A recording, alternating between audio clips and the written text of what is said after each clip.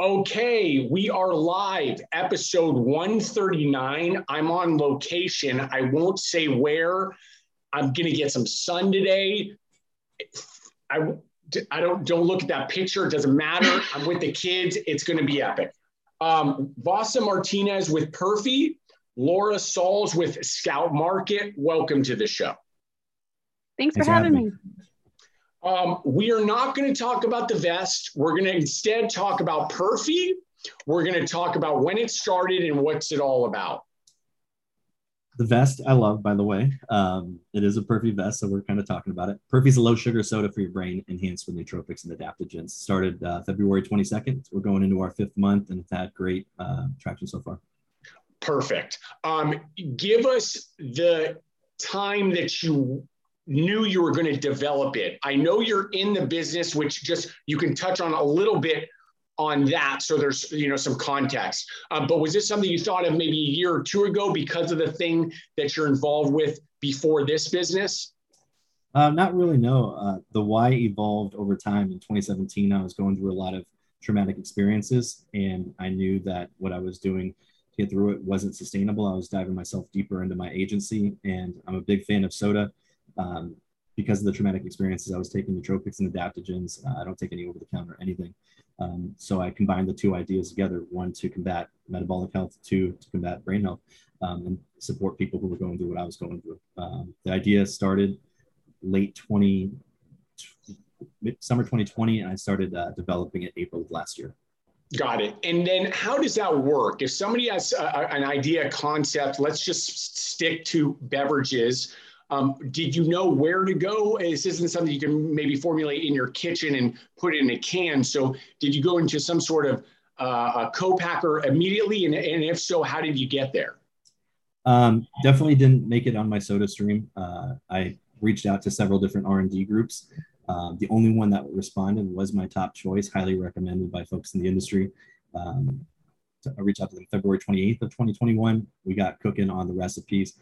April 2021, and then finalized the first 3 SKUs August 2021. We went straight into a co-manufacturer based on their vetting process, and I brought in an ops team to help support.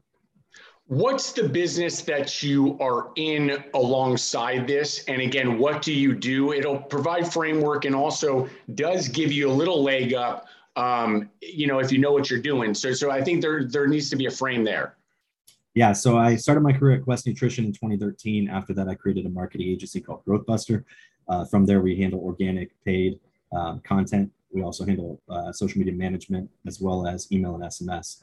And building chops at Quest and then going to the agency and working with some of the fastest growing companies in America really helped out.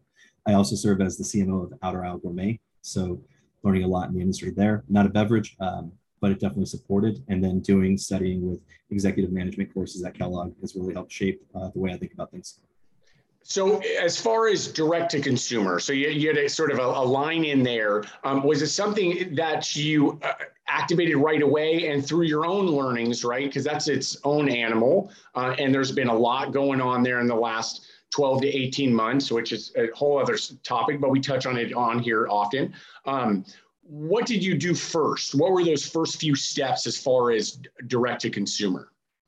Yeah, so we're definitely not a D2C beverage. I don't know of one that's done great outside of Hint, maybe. We're not going to win there. It'll be supportive when we roll out into retail, which we're rolling out in over 200 doors the next 4 to 6 weeks. The idea behind D2C was to get feedback. So our trial run went without a hitch. I had 300, 500 gallons of liquid in cans that I wanted to send out to people.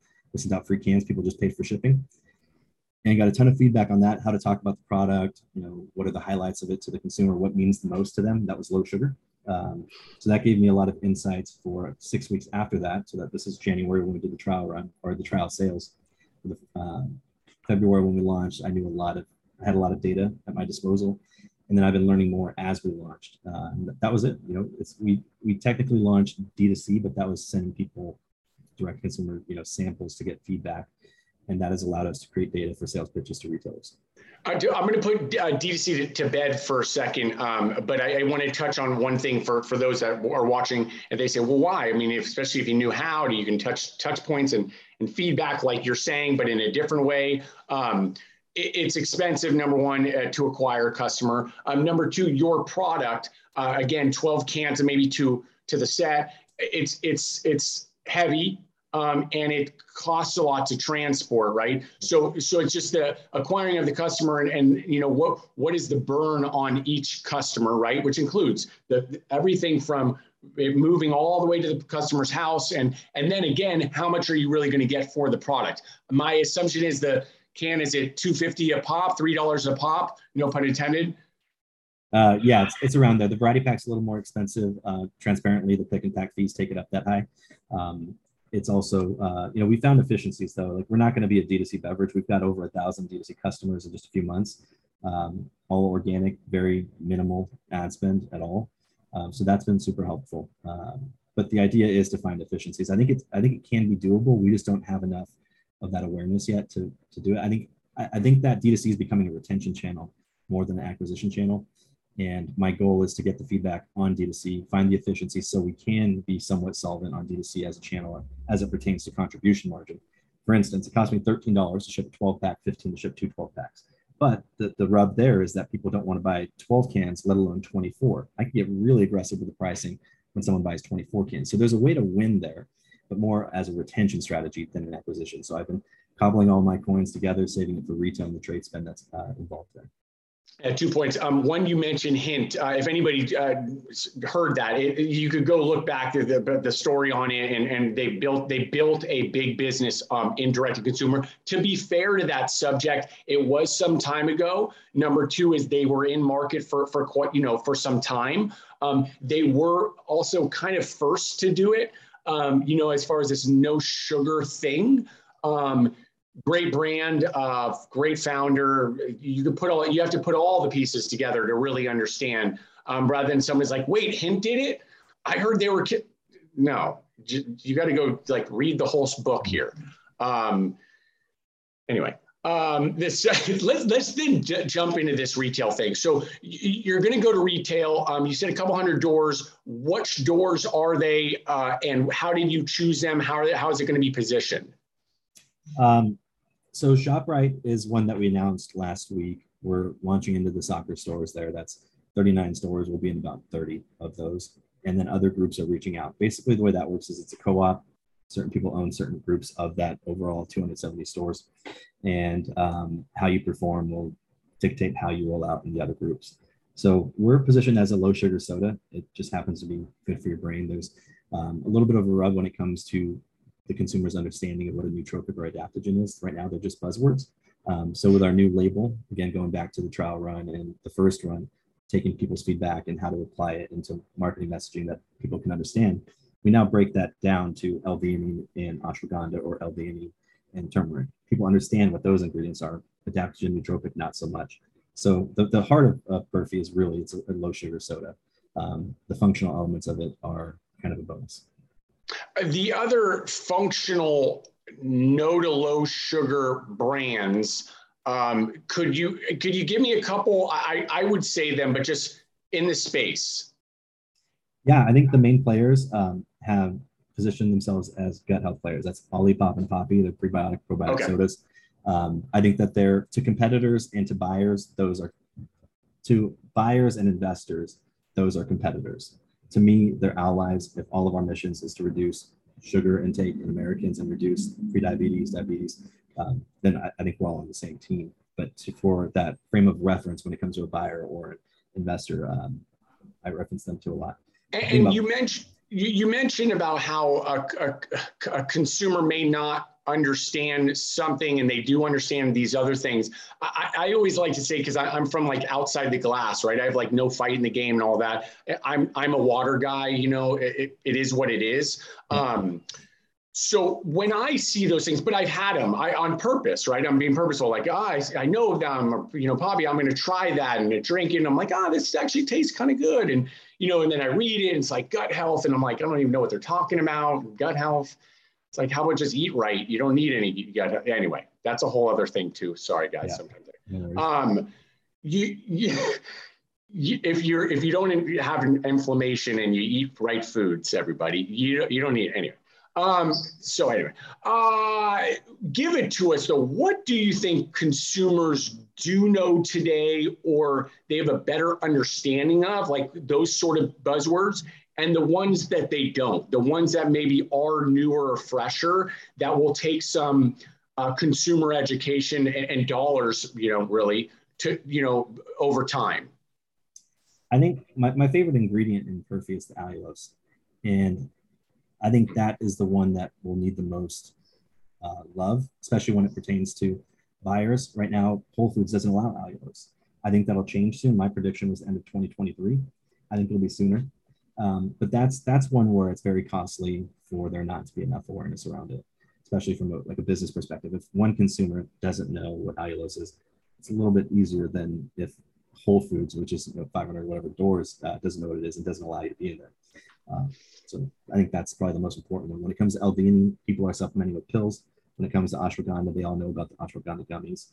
When it comes to turmeric, they're like, oh, I put that in my food. I love that. It helps with inflammation. So I think getting those in a fun, ready to drink format is important. I think especially Gen Z wants their supplements to be foods and drinks. So I think it makes sense. Cool. I like that answer. I like that answer. I'm indifferent. And I have my own thoughts about these certain things, but this too. It is about consumer education, i.e. marketing. And some of the marketing is just, I don't even know what and but that's how it will always be. There's dollars put behind a brand and or a product and or a thing. And it doesn't really matter whether or not I'm going to say this, whether or not it's really factual or not. It's just how loud can they get and how much does the consumer sort of dig that. Where do you guys go after this first couple hundred doors? I know it sounds great, to like just kind of expand. You want to grab a couple more retail partners and the like, but are you going to be playing this specifically, especially, again, cash is a tight thing these days, and how expensive, I talk openly, how expensive this business is, especially if we're talking, retail and expansion and growth there. What is your play there? So velocity is my number one answer. Right now we have a test market in Las Vegas where we're doing 250 units a week, which has been very, very positive. Branching out into retailers who, one, love the product, two, understand what it is, and three, care about why we're even doing it. I think it's very important to me that businesses have a why. Like if they're just shuffling product, it's a little bit tougher to get that traction or that emotional point of difference. Everyone has a functional point of difference. What's that emotional point of difference that people may have? And that's what we're really leaning into. Which retailers care about that? And then making sure that we succeed there, then expanding. It's not a spray and pray type strategy for me. It's focusing on the natural channel specifically, maybe some MULO that makes sense, but getting into the places where I think we'll succeed. Similar to sports, you put your best players in the positions that they're the best at. That's what I'm doing with Perfy. I like that, and good way to close it. Good stuff, Asa. I've followed you. I've been connected with you for quite some time. I know what you do. It's a tough one, man. And I don't shy away from that because you shouldn't. And how I am about that. The rah-rah and the like, you'll go get them and just around the corner. No, I don't do that. Sorry, folks. Vasa with Perfy, I put up your info at the end. Check it out. You got to just give it a try. Let's get that going. And then go support that retail launch. Give it a go, right? Let's give it a go and let's do that. Laura, Scout Market, give it to us. Yeah, thank you for having me, and nice to meet you, Vasa, as well.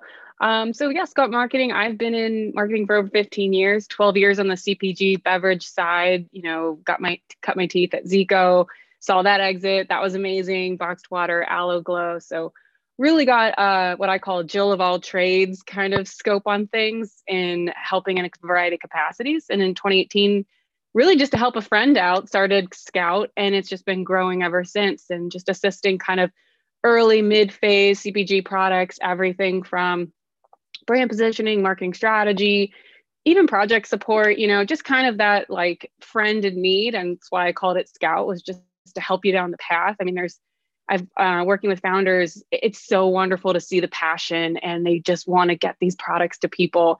And sometimes you just need someone to help you crystallize it out of their brains and connect you with the right people. And, you know, I've worked with enough wonderful agencies, but there's always so many layers a lot of smaller brands don't need.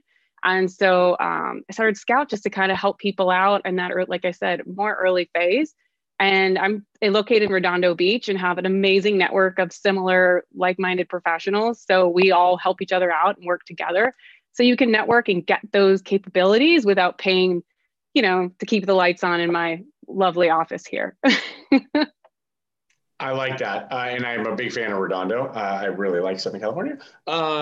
Good stuff. I will get your info down there as well. Laura, Scout Market, Vasa, Perfy. I appreciate you both being on. Have a great rest of the week. Be well. Thank you. Take care. Thanks, guys.